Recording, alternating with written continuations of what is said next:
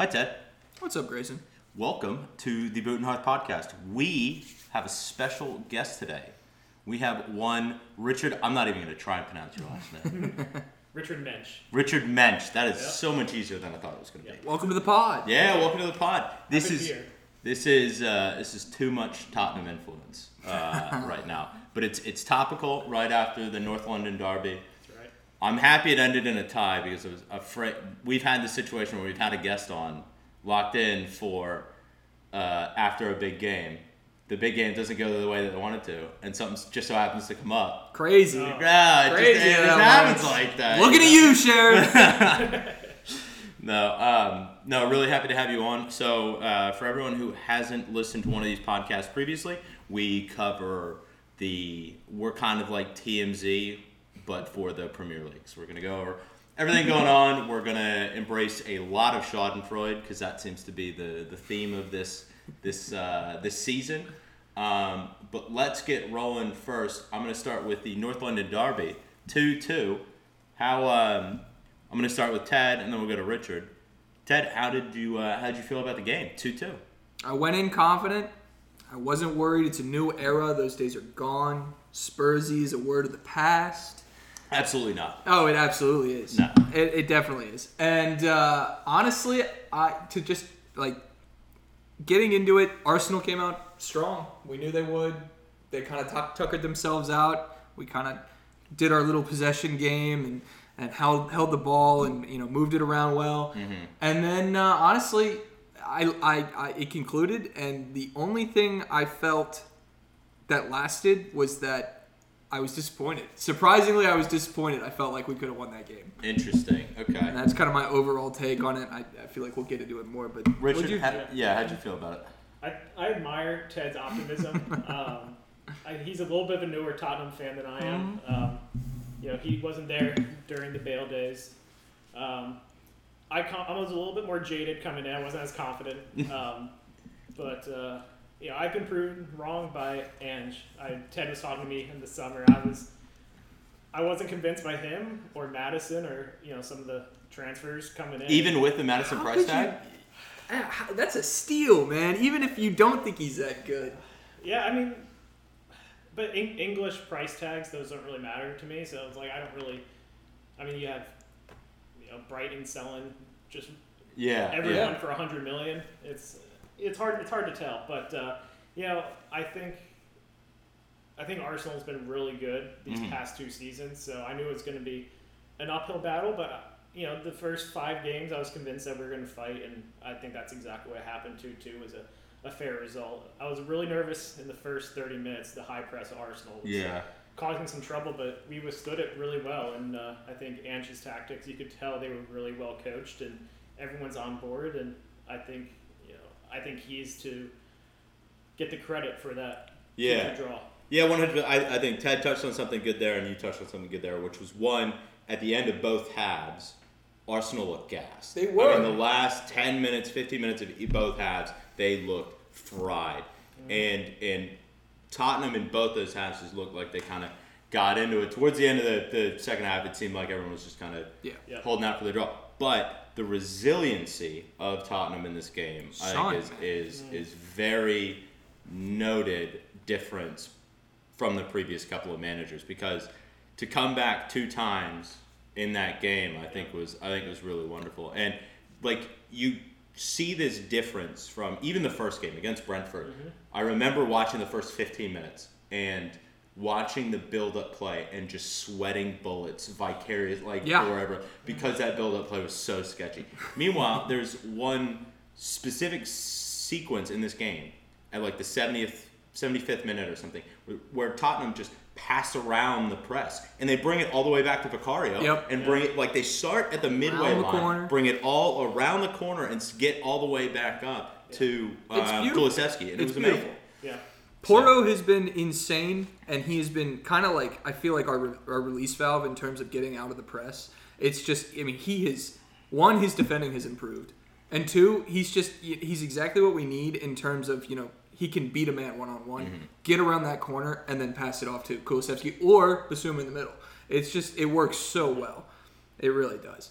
and it's just really fun to watch. Yeah. And adding Madison to that, I think about 30 minutes in, I think Ange told him to, hey, drop back and fill in that gap, and then we got extra numbers and we broke that press. Yeah. Just having a player he gave up the ball at the top of the box, but that's gonna happen. He has confidence. Madison's first touch, not even necessarily his first touch, but his first movements around the ball is just next level. Like, it is truly elite. He's got eyes in the back of his head. Yeah. His ability to beat the press, whoever is on him. I mean, he ate Casemiro up in this game. Like Saka, he made the comment about Saka. He was doing a celebration as he turned him. I mean, he absolutely Madison just. I can't sing this guy's praise enough. He's no Dominic Szoboszlai, but he is really we'll good. see next week. So did you think this was a fair result, the 2-2? I do, and but I'm even more optimistic. More than just the result is that I feel like Arsenal, they're at their peak. I feel like they're doing as good as they can with the talent they have. I think Ange set a good baseline. Like, this is where you guys are going to go. What they're doing looks consistent. It doesn't look lucky. Mm-hmm. It was all well earned, and I think we can go up and. This is like I don't think this is It's early. This is early, and if someone can motivate a team for a big game, it's Ange Postecoglou. I mean, enough cannot be said about how he's kind of changed. It's so cliche to say, but the culture. The culture is just so different. I'm gonna narrow in on this one point here, but and he kind of touches on it in the fan forum that happened recently. He was speaking, and the questions kind of were asked about the academy and how he plans to involve young players. It could not be more different than the approach that was taken by, say, Jose Mourinho and Antonio Conte, who literally would have our academy players standing in for first team practice as, and I'm going to borrow this, as traffic cones for players to dribble around. And now, the talk about the academy kind of has always been hyped up, but now it really just it feels like he is willing to give young players a chance when he can, or not even he threw Brennan Johnson for his first start in the North London Derby. Yeah, he threw him in, and honestly, he's growing on me. Brennan Johnson is growing on me. I haven't seen enough yet to make a full judgment, but that's a bold move. Yeah, that is a really bold move. Well, and I was just listening to a podcast today. It's the Peter Crouch podcast, and he had on Ledley King, who Ledley King is a noted one-club Tottenham legend. And you realize in this conversation with him and Peter Crouch, just the amount of names that have come out of the Tottenham Academy previously. I mean, Michael Carrick, fucking Ledley King, I don't know if Jermaine Genius did, but Peter Crouch, Gareth Bale. I mean, the names coming out of that academy are it is a top tier program, but there's been a series of managers who are win now mentality. You bring in veteran players, and there's no space for young players. Yeah, and so I'm curious about this. And then going back to the Porro thing, Porro is one of those people that was like, there's no shot. I mean, dude, he's trash. After watching him with Conte, so bad. I'm looking back at that Newcastle game. Yeah, I mean, Porro got eaten alive in that game. It was ridiculous. So I don't know. I've always been convinced of his talents. I haven't been. I think it was a coaching issue and a system issue. You were convinced of his talents, but not James Madison's? Come on, man. I was. I watched enough of Royal on our wing to know what our wingers are capable of, and where they fall short. And you could tell the talent was there. And we've had a lot of players that just fail at Tottenham, and then they go transfer somewhere else, and then they're amazing. And they'll win a trophy. Exactly. And, you're seeing that with Man United. Bro, I'm pretty sure Lucas Moura was the most recent one to leave and go win a trophy. Yeah, with his boyhood club. Stevie Wonder. Oh, Stevie Wonder, man. Love some Stevie Bergwijn. Stop referring to anyone named Stevie. We don't associate with them on this pod whatsoever. But you brought up the fan forum, and just our weekly dose of how can you not love Ange Postecoglou. In this Q&A, the host is about to end it because they're at the time limit. Ange Postecoglou stops him from closing it out and points to a fan in the crowd and says, "No, I think that young man has a question." young kid with Down syndrome stands up and asks a question, and Ange answers it. Everyone gives the kid a round of applause, and it's just like, God, it's the most wholesome thing. Dude. Every time he says something, you're like, he can't possibly be more wholesome. And then this clip comes out, and you're like, dude, we've got the best man as our manager. Yeah, I mean, he's just so human. Like, when you compare Pep Guardiola, who's just a fucking alien. I mean, yeah, it's nice guy, I'm sure, but absolutely, you know, like he's not like, you don't sit there and think, man, this guy, you know, I want to grab a beer with this guy. Maybe. Yeah. You know, this dude is the most down to earth. I mean, I give Klopp a lot of credit. I like Klopp. I really do. I think he's pretty down to earth too. He'll talk straight with you. But he's a bit of a nut. He is a little crazy. Yeah. Yeah. And she's blowing my mind. Yeah. Quote of the week to go along with this is in that same press conference, our boy D Money, D Levy, Daniel. No, Daniel. Said there was a lot of pressure on me to bring in a big name and goes on this thing, and Ange Postecoglou comes in and says, first of all, I've got to say, Postecoglou is a pretty big name. Pretty big name. He's got a point. But just what a zinger. Can I just take? I don't want to go on a super down the rabbit hole take here and go all Levy on this podcast. Do it. Levy in? You're Levy in? I'm a Levy apologist now? Yeah. No. Always been. This quote, man, has been debated on almost every podcast I listen to. There was a lot of pressure on me to bring in a big name.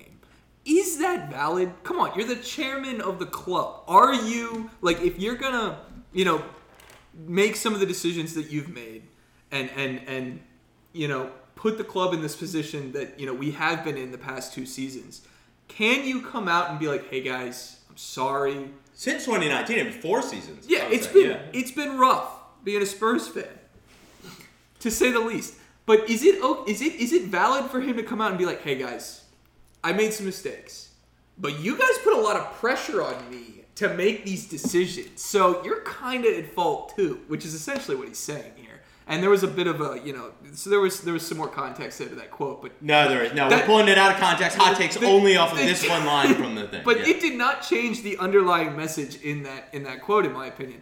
Is that valid? Can you just do that? I don't think you can. I feel like there's a lot of other commentary that's underneath that one line. I think the fact that, you know, Spurs is historically maybe one of the big 4. People say big 6. Now there's 9 or 10 teams that can really take you away from that big 6. So I feel like when he's saying that, he's saying we don't have the opportunity to have a rebuild season. That pressure to bring in a big name is to have a successful season. We can't bring in a Graham Potter and risk it and then fall to 4. No, that would be so dumb. I mean, what Big 6 team would do that? Yeah, exactly. But he also, like, it's not even like league internal pressure. Like, he specifically references like fan pressure, like pressure from outside sources and things like that. And that's what got me. Do you not think he's referring to pressure historically to bring in a big name since Poch has left? You're talking specifically in the past 4 seasons. Maybe. Do you think he's referring to pressure to bring in a big name, or do you think he's referring to this past stint? Because I would agree, in this past stint, before he hired Ange, it's up for debate whether or not there was pressure to bring in a big name, because there were 2 big names that were brought in. I absolutely think that's what he's referring to. You think that's what he's referring to? 100%. Okay. Like, I'm not talking specifically about maybe player signings or anything like that, or other, you know, club management level decisions. Specifically, this idea that we are on the cusp of, you know, transcending into this conversation of the biggest clubs. We need somebody to get us over that hump, and we need a winner who can, you know, get us there. Mm-hmm. That's what I'm referring to specifically, and I don't think it's fair for him to kind of blame outside pressure on that when he ignores that outside pressure on other things like ticket prices. Well, so I mean, let's think about the names that were associated before Ange got brought in. It was Julian Nagelsmann, Arne Slot. Yep. Is there anyone else I'm forgetting? There were a few others. Well, Poch wasn't with Chelsea yet, was he? Poch wasn't with Chelsea. But he wasn't even in consideration. But Poch, there was pressure. There was presence from the fans. Such pressure from chanting at the games to bring Poch back. Those are three pretty big names. I mean, Arne Slot was just about to win with Feyenoord. He's a big name in the Dutch game. Nagelsmann speaks for himself, and Poch speaks for himself. And I think when you put those names in relation to Postecoglou, who had a big presence in Celtic, in Scotland specifically, and in Japan, like he was big there. But when you compare him to those three other names that we just threw out there, his presence at that point was not equal. Yeah. So I think there might be some justification there. Really? Oh my God, he can't keep getting away with it, guys. He cannot keep getting away with this. I'm happy for the 2-2 draw. We'll see what happens through the season. I'm still waiting. I thought the Sheffield United game was going to be the one where we ended up no dice making the. Guess again. And it's not going to be this weekend either, man. Who do you guys have this weekend? Liverpool. Oh, easy dub. No, it's going to be 3-1. It's going to be 3-1, and you guys are going to score. Fucking shit. You guys have 3-1, and you guys are going to score first. So. Sonny's bagging a hat trick. That's right. All right, let's move on to one of our favorite clubs to shit on currently. All right, so Jadon Sancho. It is now reported that he has been banned from all first-team facilities, including the dining room. So he has to spend his entire day in the youth, academy facilities. What a douchebag! I mean, what? How do you end up in this situation as a $100 million player where you have to be that quarantined? I mean, it's just absolutely ridiculous. So I got caught up on this whole situation. I've been kind of reading about it in the background, and then today I got into the nitty gritty regarding why he is in this situation and what has gone down and what has transpired. I'll let you read it out because you put this all together, but it's just so petty. Here, I'm gonna read out a quote from Bild, and then we'll get rolling on this. So Bild came out and said, even during Sancho's time at Dortmund, his discipline was always a topic of discussion internally. He was often late for trainings, and after games he often flew away in a private jet for a day or two. But the biggest problem, which his bosses still believe, is that Sancho doesn't sleep enough because he often plays on the console or computer at night up until the early hours of the morning. To go along with this, there are multiple screenshots surrounding Twitter and everything of Sancho playing FIFA against people at 3 a.m. I mean, just what the fuck? Dude, that's got to be one hell of an ultimate team he's rocking. Oh, well, on those wages, he's paid to win. Yeah. I mean, it's just, it makes you wonder, how much do you think Ten Hag / Ole put up with to get to this point? He's been there for how long at this point? I don't know. Third season, fourth season? Yeah, somewhere around there, I feel like. And he's never really, to my knowledge, he's never really established himself as a consistent starter. No. And this makes a lot of sense if this is all going on. What this really draws the attention, though, is if they knew all this from the Dortmund time, why is Man United still surprised? If they've had him for 3 to 4 years, a lot of this discipline is on them right now. I mean, look at the recent examples we've had regarding, players they've had on their team and have defended. Well, not defended. I won't say defended, but where they draw the line is FIFA. Just exactly. That's what I'm saying. How do you do that? You're putting up with that, and then you've also got the guy playing FIFA on your bench. Oh no! And he's the one you isolate and throw to the academy. What?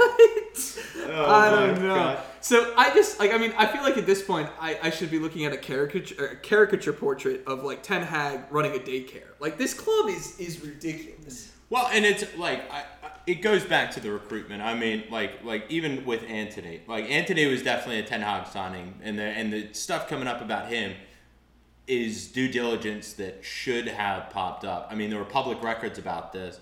Also, you would expect a club of Manchester United stature to be able to do the due diligence on this. This is pretty. I mean, I'm sure this wasn't a hidden secret at Dortmund. They could have come across this information. So he has been with Manchester United since 2021, and in that time, so that's like 2 years. 2, 3, yeah, 3. Yeah, this is his third season. So 2021, 2022, so this is his third season with them. He's made 58 appearances in that time, not starts. Not great. He was at Dortmund for 4 years and only made 100. So I mean, it's double with an extra year, but it's just this. How do you not see this? And this is not the first time that he's been quarantined too, because he was quarantined. He got sent away to the Netherlands to do a fitness camp because he was too fat. Too much FIFA. At one point. It's just like how do you make what he makes and still sit up and play FIFA until 3? It makes me wonder though if I mean we talked about the other members of their team, the Greenwood, the Antilles, and how nothing is happening. Your domestic abusers of this world. Yeah. And then you've got Jadon Sancho. Right. And they're actively defending these other ones. All he does is say, hey, this might not be exactly what they're saying. Like, I'm going to, I try hard in training. Don't throw me under the bus like that. You're banished. And then they banish him. It feels like it's a power struggle right here. And I think it started with Ronaldo. Ronaldo was like, this club doesn't know what they're talking about. They don't respect players. And it goes even back further to the Mourinho days when there was that little bit of a coup there. Yeah. Ten Hag could see this. Well, and that carries over because up until Ten Hag, there was tons of stuff coming out from the locker room about drama that was going on. So I feel like Jadon Sancho, even though he probably plays FIFA till 3 he could use a bit more discipline. There's a lot of probably ill-disciplined players out there, and I feel like he's probably just the one who's getting the brunt of it. It's like you cannot. He crossed the line where it's like this is an easy win. This is an easy win for Manchester United right now. Yep. After if, the PR disaster. If they let it go, everything else cascades down. And Ten Hag says no. Yeah. I'm laying it down right here. Buck stops here. Exactly. Yeah. I totally see where you're coming from. I think 100% it ends up in this situation. I've heard this point made previously, which is if you bring in one player and they don't develop, it's that player. But if you bring in a series of players and they don't develop, if you have an academy and you're failing to produce people from that academy, then is it just that player? And I think we're seeing that with Manchester United right now. What a shit club. I think I do wonder. This is coming out all publicly. I totally get what Sancho is saying, but I also wonder what else has gone on behind the scene. Well, because there was that one situation last year, I think it was, where Marcus Rashford got pulled from a start because he showed up I think it was some minutes late to a team meeting, and that was a quick win for him to get in and draw a line. So I wonder if Ten Hag is listen, you can abuse your spouse, but if you show up 5 minutes late to this team meeting, I swear to fucking God, you were doing what? You were doing what? Yeah, but it's not all bad. You could. Sure, they bought one $100 million player and he's not working out. Imagine buying multiple $100 million players and them not working out. So let's move on to Chelsea. Chelsea, I'm going to run through some stats and then we're going to talk about the Villa game. So Chelsea have failed to score since the Villa game. So the Villa game finished 1-0. Chelsea have failed to score in 13 Premier League matches in 2023, the calendar year, more than any other side. That includes the teams that were in relegation form and got relegated last year. And that's the lowest they have failed to score in a single year since 1995, which was 14 games. We still got a lot to go in this season. Another stat to go through is over the last 35 matches, which is 3 short of a full season, Chelsea's points per game is 0.8. That would get you relegated in every single Premier League season and would have you finish bottom or joint bottom in 97, 98, 2005, 2009, 2011, 2014, 2015, and 2018. Can we just relegate them now? I mean, that's 8 seasons that they would finish bottom if it was like right now, just based on that ratio. That's wild. That is insane. I mean, it is like, it baffles me week in, week out just how dire this team is. Do we think? I heard a take this week that they're not actually that bad. Do y'all think they're that bad, or do you think it's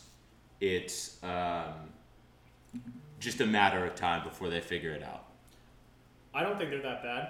I'm still skeptical of stats in soccer right now. I think it's in its infancy. It's not, the Moneyball moment where, baseball, all the events are independent, so you can easily do stats and Moneyball that. Mm-hmm. With that said, I was talking to Ted a little bit earlier, and there's only 2 teams in the league right now that have won every single game on XG, expected goals, and that is Manchester City and Chelsea.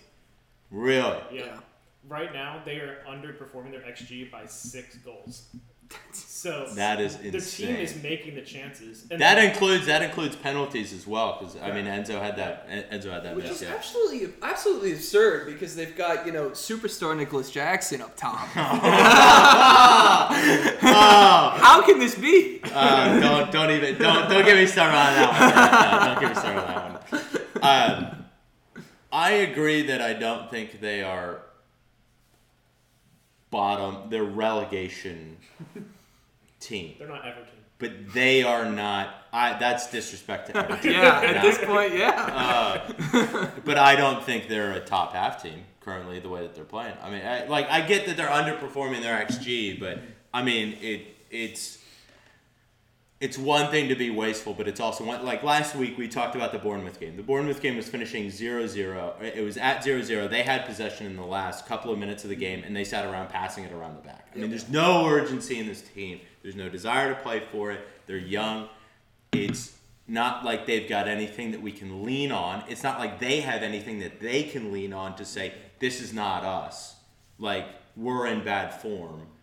Look at what we did last year. Look at what we were doing 10 games ago. Mm-hmm. This is whatever is happening currently is the precedent that they have to go off of. They don't have. It's not like Liverpool last season with the same team, and Liverpool turns it around at the end of the season. But in the middle of it, they're like, we're dog shit right now and can't figure it out. But look at what we did in the past. It's different for Chelsea because they won the Champions League in whenever the fuck, but this is an entirely different team. Yeah.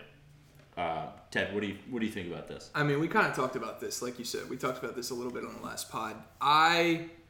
You don't think Chelsea is bad? I think we compared. I don't think Manchester United is as bad as Chelsea. That's what we were comparing. Yeah. No, I think Chelsea's in a very bad spot, and it fills me with joy to see it unfold every weekend. I think they definitely finish maybe like bang on middle of the table, but like there is not a lot of hope here. There is not a whole lot to root for.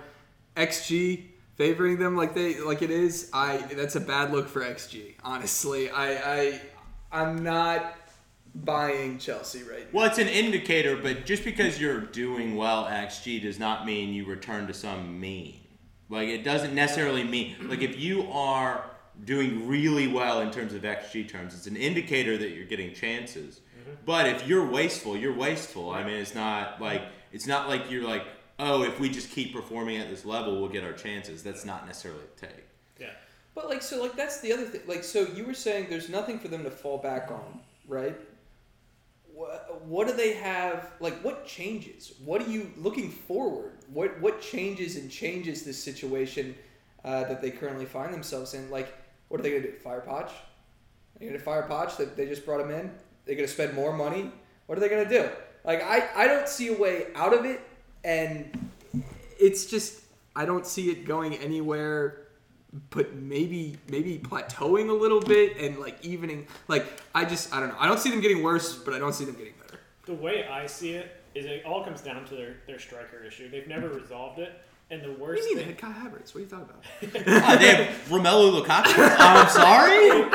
They won the Champions League with essentially a false nine. Yeah, right? yeah. They had Timo Werner up top in the wing with Kai Havertz dropping in, and then maybe Pulisic or whoever they want down the... I mean, and they were winning those games like 1-0, like 2, like they were winning on the break. Right, but they were still scoring goals. I mean, they weren't just a defensive... I just mean, like, it wasn't... They were clinical with their finish. They weren't creating... They weren't overwhelming teams with their attacking presence. They were clinical in the finish. But they were finishing, which they're not doing now. Yes, nope. yeah. And I think I just don't get why teams think the solution to their problem is Lukaku. He's never been the problem. They throw $100 million at him. Bring him back. And then he fails. And they do it. It's never worked. Maybe for Inter. But, that's not working so well anymore. But the thing is that I think they've tried to fix that, and then they bring in Raheem Sterling, which I don't think he's a great finisher either. And I think they just keep on spending big on someone from Ukraine. It's like you got to stay with someone a while, and I think that's the solution to their issue is trust who you've got in and get them into a groove, and then have everyone play with them. But why do that when you can bring in a new starting 11? Why do that? What's $1 billion? Exactly, I will say they do have Christopher Nkunku, who was really good at Leipzig, very good at Leipzig. Yep. I don't know if they're going to play him through the middle. And he's out for a while. So what they have right now is Nicholas Jackson. And Nicholas Jackson, some more stats for you, has lost possession as a result of an unsuccessful touch more times than any other player in Europe's top 5 leagues this season. He has also just gotten his 5th yellow card as a striker and will be suspended for the next match. We're 7 games in? I think 7 games in, and he's got 5 yellow cards. I mean, also the touches and everything. I mean, it's just, we've seen the shanks that he's thrown out. Do you think he's going to turn this around, Richard? I don't know much about him, honestly. Yeah. I think they have enough talent with their previous spends that they don't need to play someone who loses possession that many times. Mm-hmm. I think when you're losing possession based off of poor touch, that's a lack of concentration. You don't get to that level and not know how to trap a ball, to have good control. That is just poor discipline. I think you yank him for a little bit. You get his technique down. Maybe develop a player. Get the jitters out and just throw a veteran in. I think it's helpful that they have Armando Broja coming back from injury. He was at Southampton, not this past season, but the season before, and he was pretty good. And apparently, Raheem Sterling has said he's the fastest player on their roster. So I'd believe that. But if you look at Broja, I mean, it's like you don't Not bag it. Yeah, really? you don't bag it for being the fastest. So I mean, I see what you're saying, that they need someone to finish chances. Mm-hmm. They haven't really had that since Drogba. Yes, and but also I don't think they're patient enough with their players, and they play the wrong players all the time. Now, specifically the fan base or the manager, whoever is there. Got it. I mean, this is my American bias coming out, but Pulisic had the best finishing. I mean, he's popping off at AC Milan right now. Yeah, finishing stats of all the other Chelsea players during that time, and people would highlight like high-profile misses, but his stats didn't lie. He was still better than everyone else. He just wouldn't get the minutes. Mm-hmm. When you get the minutes, you get the results. I think this is probably a good time to point out that Richard is currently wearing a U.S. national team shirt right now. So I just think it's poor management, and I think Poch is a good manager. I think they should give him time to. I think you have to give him time. You do. If you don't give, because you have, they have definitely more than 5 players. I don't know. I think they've got at least 8 or 9 players on like 8-year contracts. Yep. And so they need to work with a manager to be able to get to this point. I don't think they're ever going to be threatened to get relegated. At least currently. There's just too many. I am happy to be wrong on that, but I don't think they're going to get relegated. So I could totally see Bowley maybe sitting there and saying, "Fuck it, we'll be trash for a season just while they sit on figure it. it out. Yeah, and sit on it. The problem is I don't know if they can do that FFP wise because like they need champions because they have spent so aggressively. Yeah. They're going to start showing losses for sure. So do you think they are? Do you think what they are currently is one potential pass signing away from a complete product in terms of? Are you referring to them passing up on Declan Rice because they didn't feel because they felt he had an English premium on him? Yeah, that's a name that comes to mind. That's just that. This has to be bait. I mean, this absolutely has to be bait because of what they spent on Moises Caicedo. I mean, just like what they spent on Moises Caicedo was £30 million more than, or €30 million more than what Declan Rice went to Arsenal for. Yeah, man, just couldn't. And he's one of their homegrown club. Like he's homegrown at that club. Yeah, man, we just can't swing it right now. We just don't have the money. We God. just don't have the money. I don't think Declan Rice would have gone. To be honest. He wants Champions League football. I legitimately think he probably because I can't fathom a situation where they don't go in for Declan Rice if he indicates anything to them to say, come for me, come for me. Yeah. Like especially from what they paid for Moises Caicedo. Yeah. So I don't know about that. We'll see what happens with Jackson. I just want to give a shout out to all the Darwin Nunez haters. Where the fuck are you now? I mean, unreal. We're still here. My boy is killing it right now. We're still here, man. Missed the sitter at the weekend, but then hit an absolute banger on an over-the-shoulder cross. I heard commentary on that. They were like, "Oh, he misses the absolute sitter and then bangs in the most difficult shot he gets all time." I mean, it's just he's a god. I mean, he's the god of chaos. He hates XG. Yeah, not an XG player. Yeah. No, it all bounces. That all comes out of the wash. Yeah. I will say that on the topic of not giving patience, the primary owner, the majority owner, Bechdad Ibali, I said that name wrong, went to the locker room after the Villa loss, and we know that the fans, from what they've experienced from 2000, since Abramovich took over until now, they are not a patient fan club. No. Or fan culture whatsoever. No. If we're seeing this as well, if there's not patience from the owners as well, I mean, I could totally see this. In a bubble, I could see them saying, we'll be dog shit for a season or two. And then we'll bring this horse around. You're talking about the Chelsea fan base. But I am talking about the Chelsea fan base revolting against the program. It's going to be, like, it's already bad. It's already pretty bad in terms of the mood amongst fans. Yeah. But, like... Also, there's the innate bias against Americans coming in. And Bowley's not doing a lot of favors. Not winning a lot of fans. So, I don't know. We'll see where this goes. I am curious about when Nkunku comes back.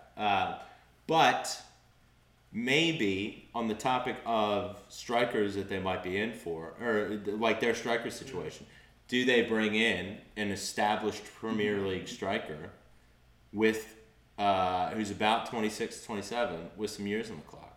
I am, of course, referring to Sky Bet's own DraftKings favorite, Ivan Toney. Do we think Ivan Toney goes in January? Richard, do you think Ivan Toney goes in January? To Chelsea? Just in general. Do you think he goes in general? And if you do think he goes, where do you think he goes? Answer the first question first. Yeah. I think as a player and clubs in this era, I think January transfer windows are becoming less and less valued. Yeah. You get less bang for your buck. So I think for both of those reasons, I don't think he goes in January. I think he can think, I'll get more money if I do a summer transfer, and people be more willing to pay up. I don't think he's he's not a Harry Kane. No, he's a really smart guy. Yeah, it's not like he bets on his own team or anything. It's not like he has a video of him saying "fuck Brentford" or anything like that. No, this is a straight shooter. Yeah, real sharp guy. Yeah. Ted, what do you think? I mean, they haven't shown any restraint in paying crazy prices thus far. I don't see them hesitating now. If they need a striker and it's become even more apparent come January, I bet they go for it. I bet they're willing to pay anything they can, anything they're asked of, So that's kind of the way I see it. I just want a quick shout out. Ivan Toney gets a lot of talk, but every time I watch Brentford, man, Mbeumo really just impresses me. I think he deserves a little more attention, and he's younger than Ivan Toney. Is he really? He's 24. Yeah, I'm just saying, It's because he's too short. That's a problem. Yeah, he's like 5'6". Well, it doesn't seem to stop him from scoring against Spurs. No, so I mean, I don't know. I just wanted to pigeonhole that in there. Maybe give him a look instead of Toney. I could definitely see some English bias going around the conversation around Ivan Toney for sure. I don't think there's many clubs that need a striker, but I mean, Chelsea's games running into December look tough. I mean, it's a really tough run of games. And so, do we see them scramble at the end of it and just say, fuck it, we're going to cash out for Toney? Is there any other team that you think would cash out for Toney? Spurs, perhaps? I mean... You think so? Manchester United? So, here's the thing. Up until we started playing Son up top, I think I would have said, yeah, Ivan Toney gets a serious look here. And that was also, definitely Richarlison's lackluster, goals and stats would further that narrative. Since we've made the change and put Son up top, I think that probably has quieted down a little bit. But we have always been a fan of Toney. We've been linked to Toney so many times. No, I don't think I see Spurs going for him, to be honest. Definitely not in January. No chance. I could see a situation where Manchester United go in January. To be honest, right now they've got Højlund up top. They just brought him in for a lot of money. He's an unproven talent. Rashford clearly can't play up top. Their situation last year was to bring in Wout Weghorst. We saw how that worked out. I mean, I could definitely see Manchester United cashing out for Ivan Toney. The thing is that Brentford's not a dumb club, and if they do sell Toney in January, they're going to have to spend big money to get someone else in January just to stay in the Premier League. And yeah, because they're not off to too great of a start this year. So just lost to Everton. I just think they're a risk-averse team, and they're very shrewd with their transfers. So I could see them waiting until for this to happen, there would need to be an obvious target for them to jump on, or them to be high enough in the table to say we cannot have a striker for half the season and get someone on a free the next one. I just don't think that's the situation they're in right now. Well, you would have to imagine Brentford, as well of a run club as they are, that they have been looking at potential replacements even in January, I would think. Yeah. So I agree. I don't think they sell in January if there's not a replacement lined up. I could totally see them doing what Brighton did this past year and saying, no, you're not going. Like what they did with Moises Caicedo, where Moises Caicedo literally put out a farewell message to his boyhood favorite club, Arsenal. That transfer lined up. And he said, and they just remove him from training until the end of the window, and then sell him in the summer. I could see that happening here, but I could definitely see Chelsea and Manchester United coming in the summer. So we'll see. To wrap up the Chelsea combo, we've talked about it before. We've talked about, do we see Poch surviving through this season? And I think we were thinking he might be gone by the end of the season. Potentially. I don't think it would be smart, but I could potentially see it. Yeah, just hearkening back to that pressure we were talking about from the Chelsea fan base and how different this is to what they're used to, in terms of, results and where they're finishing the table. I think I said if things don't significantly improve, yes, I could see him gone by the end of the season.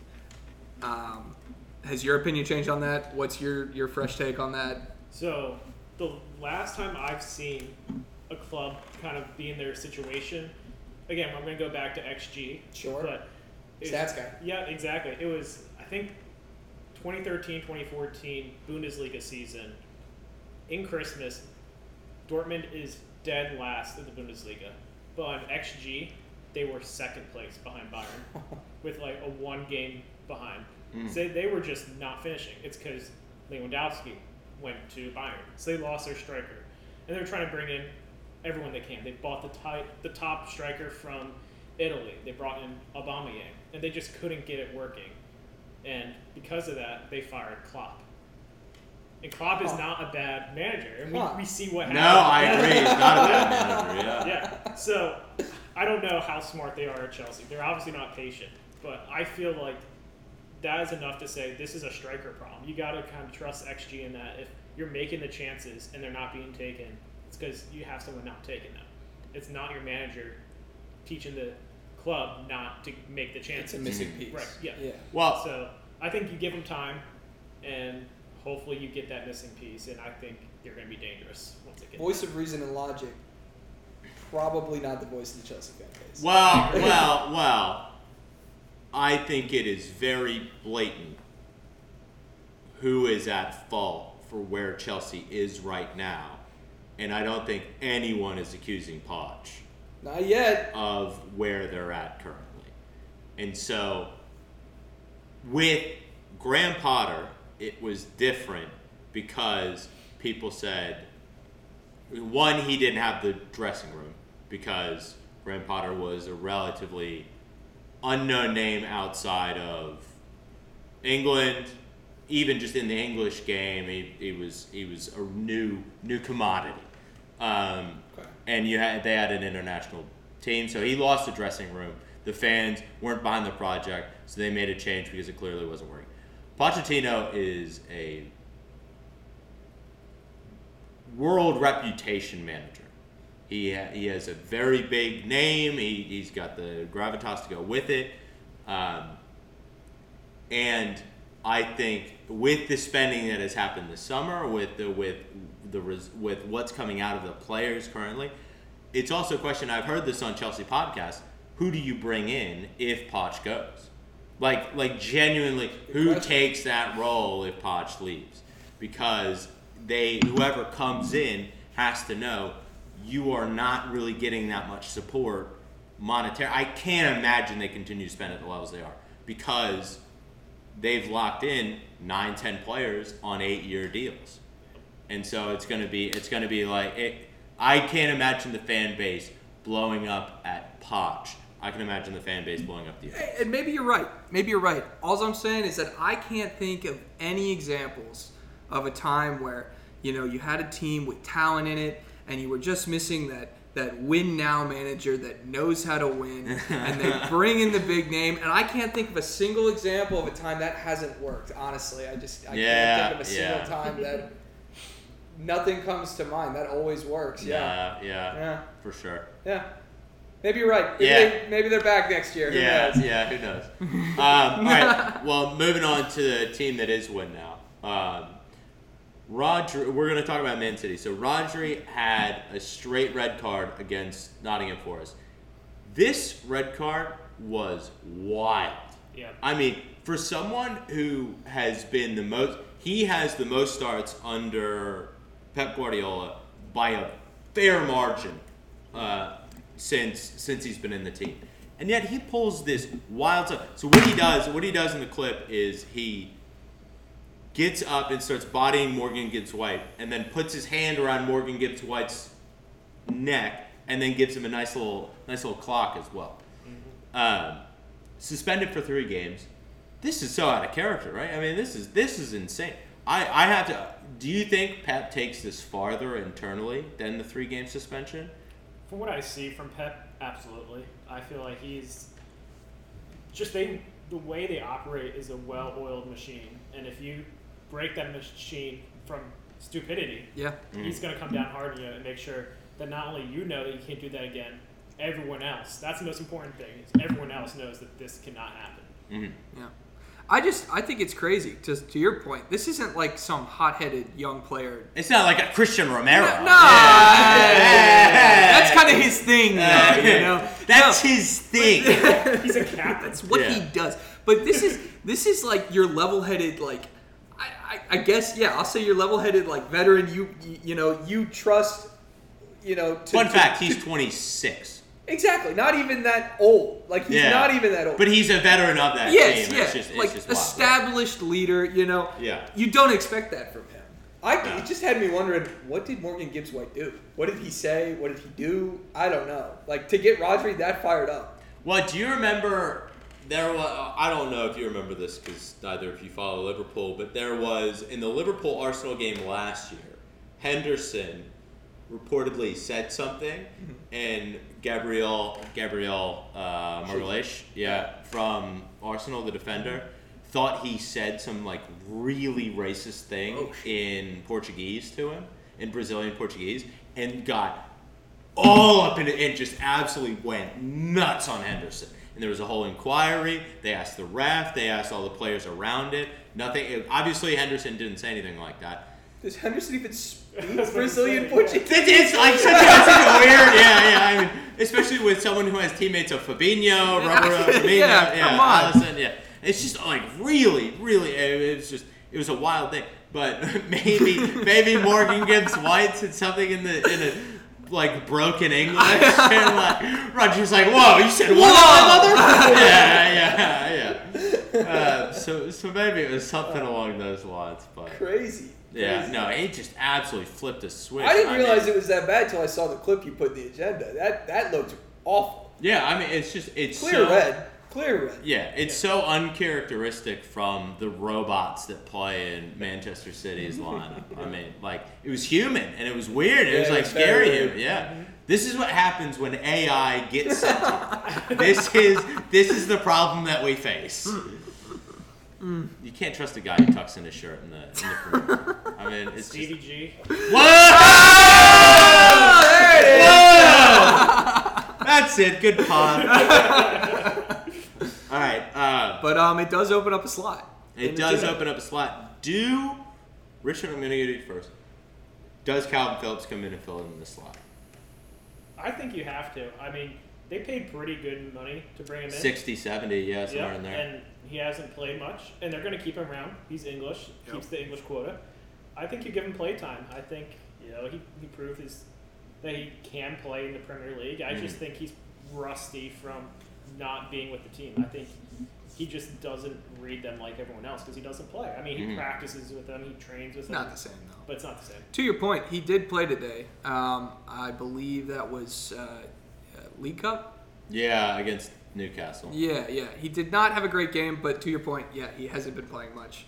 So who knows? But that is a good, indicator that they're getting maybe him warmed up for some further playtime in the Premier League. Yeah, maybe because I mean, like it's something that we have to keep in mind about Calvin Phillips too is like he came from Bielsa's Leeds. Yeah. And Bielsa's another very specific coach who plays a certain system that you have to play in that system. And his role in that was extremely defensive and being like that was his primary focus. Now he goes to a completely other side of the coin with a Pep system where it's very possession based, recycle possession. You're a fucking robot. You have no feelings. You don't. So it's. I mean, you have to give him a run of games because if you don't give him a run of games now, I mean, he's got to go in the summer. And clearly, he's a player. That's not even in the conversation. No. Why not give him a chance? See what he can do in the system. Because he's still, I have a theory that in the Manchester City locker room, tinfoil hat. You remember those? Did you guys ever see those clips of where they sit people in chairs and they open up their eyes with the clips? Yeah. And just make them watch horrific things. And I feel like they do the same thing with the Manchester City players, and they're just to desensitize them from being human. It's just clips of passing the ball. Yeah. I mean, they feed them just packs of gel. I think they're just not real anymore. So we'll see what the run Calvin Phillips get. I would love to play City right now with Rodri out. To be honest. Yeah, that's fair. I take that back. Still don't think I want to play City, but Yeah. I mean, they're on a pretty hot start. I just know that we'd finish 3-1 against them and they'd score first. So I'm going to go, yeah. See, this is the thing. Liverpool fans wanted predictability. We are very predictable right now. We'll get scored on in the first 10 minutes, and then we'll make substitutions at halftime, and we'll win by 3. Win by 2. That's what's going to happen. Easy. I used to be worried last season I was worried when we let in one early in the game. This season it's like, everything's according to plan. We're gonna go. Yeah. How about we turn the lights down now and we talk about our favorite vampire? Yeah. Yeah. Doing it in the nighttime in honor of respect. In honor of the vampire. This is a bit off the beaten path. So Aston Villa players are complaining that their game shirts, who are made by Castore, are affecting their performance. Now I don't know if you've seen these jerseys. I can't say I have yet. But they are not sweat releasing at all. So they just are like fully drenched in sweat. Like 5 minutes into the game, 10 minutes into the game. And they're just like it visibly looks like they were in a torrential downpour. I would want nothing less to play in a uniform like. I mean, I'm like picturing playing in a game where the objective of the shirt is to actually like make you look wet. How do you not have a dry fit Premier League kit? Like I put that on the same level of lack of like oversight failing as Man U's recruiting program. Like that's just like ridiculous. How do you not do your due diligence? Well, because I think it's very clear that they sign up with this brand because of the money, because this brand and them come up with a very lucrative deal. That cannot be the only thing. No, because they don't. It's not like they're shown the kit before they make the signing. No, you sign with the kit maker for 4 seasons or whatever, and then you go with them for the 4 seasons, and then you reevaluate at the end of it. Like they were in Castore last year, I'm sure, and like Castore just decided this year, it's really in style, looking like you sweat your fucking balls off within the first 5 minutes, and then you have to play in that drenched shirt. It's great. I mean, let's humor this for a second and say, okay, it's affecting play. The jersey weighs so much more because it's absorbing. No, you lost the plot. My God! Oh, we can't run as fast. It's such a distraction. Nah, you've lost the plot. Look good, feel good, play good, man. Nah, you've lost it. Playing in a shirt that I don't know. What do you think? I feel like that had to be intentional for like the wet look thing.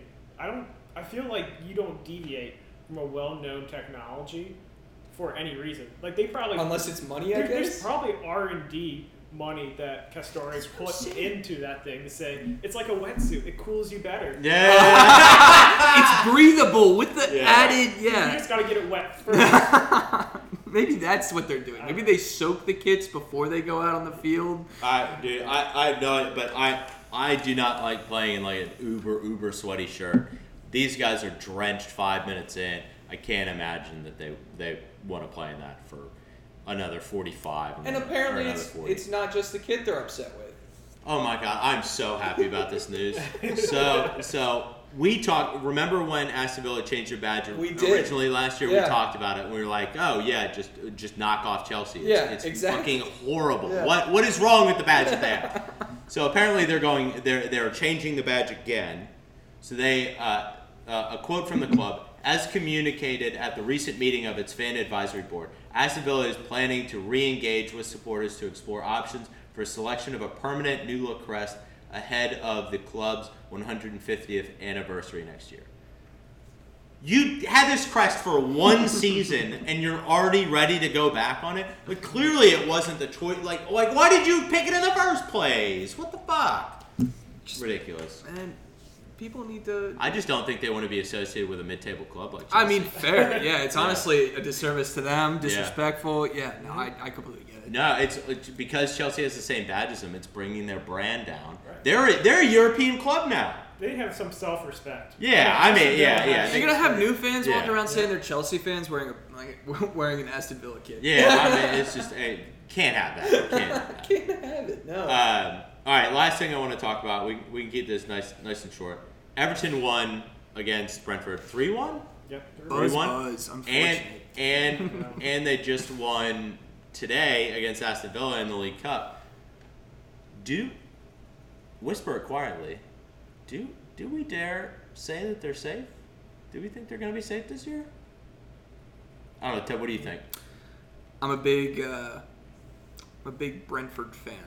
As well noted. We both are. Well noted. Big Brentford guy. For them to kind of take it to Brentford like that last weekend, 3-1, I was shocked. Maybe I was appalled. I was appalled. Disgusted. It was all of those and more. Yeah. It was really honestly eye-opening. I think that's a big statement win for them. Do I think they're safe from relegation? Yeah, I think they are. They were already safe. They were safe from relegation at any point in the near future when they appointed Sean Dyche. That's just always been the equation I've stuck with. Interesting. So yeah, that's my take on it. I've since that appointment, I've never really thought they were going to be relegated. Richard? I think they're still a poor Everton side, but I say that as Everton is supposed to be like a 7, 8, 9 club. They're supposed to be where Aston Villa, Brighton are right now. Yeah. And so I think they might be in that 13, 12, 11 area. And, Right home. Yeah, right. And I think last season, where all the bottom feeder clubs did really well. Relatively. It made their job really hard, and they didn't have much leeway to suffer and just be. And Dyche didn't get much time to work with them, and they didn't. Mm-hmm. They didn't have someone like Beto in leading on. And I think they're a little bit better now than they were last season, and I think they have a little bit more margin of safety where the bottom of the table is worse than it was last season, and I think I don't think they're going to be relegated this season. I think you're spot on with that. I don't think it's necessarily that Everton are better. I'm wary to say that. But the bottom of the table is just so bad. I mean, as long as you got, Chelsea, Man U, and Luton down there, you're not going to get relegated,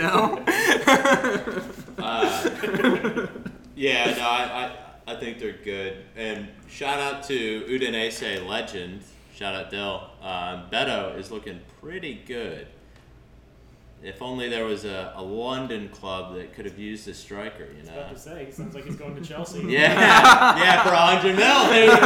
Everton's got to figure it out. They're like, listen, we have really bad financial problems. What do we need to do? We play in blue. We play in. We bought a striker. Let's sell him for $100. We'll see what happens there. Good luck, Everton. Good luck. Good luck. Anyway, I think that's going to wrap us up here, unless you guys have anything else to add on that. No, I got nothing. You got anything you want to say on Bayern or anything like that? Yeah, have you been? Richard here, also a big Bayern fan. Have you been following them despite a certain name on the roster these days? I have, and he's doing pretty well. He is. Big surprise. Tons of goals, assists. A lot of assists too. Yeah. I mean, he scores goals. He's exactly what they need, and we go back to the Chelsea Champions League winning team, and they had a lot of Germans on that team. They played like Germans, where you really don't have. If only Germany played like Germans. That's right. And what are Germans missing? They're missing a striker, and not a big. This Nicholas Füllkrug erasure is unreal. Yeah. And I think he fits the German style play perfectly. Okay. It's the exact way that Germans play, and he has the best Germans around him. He's gonna knock him in nonstop. I mean, he's gonna win the Golden Boot for sure. Who cares?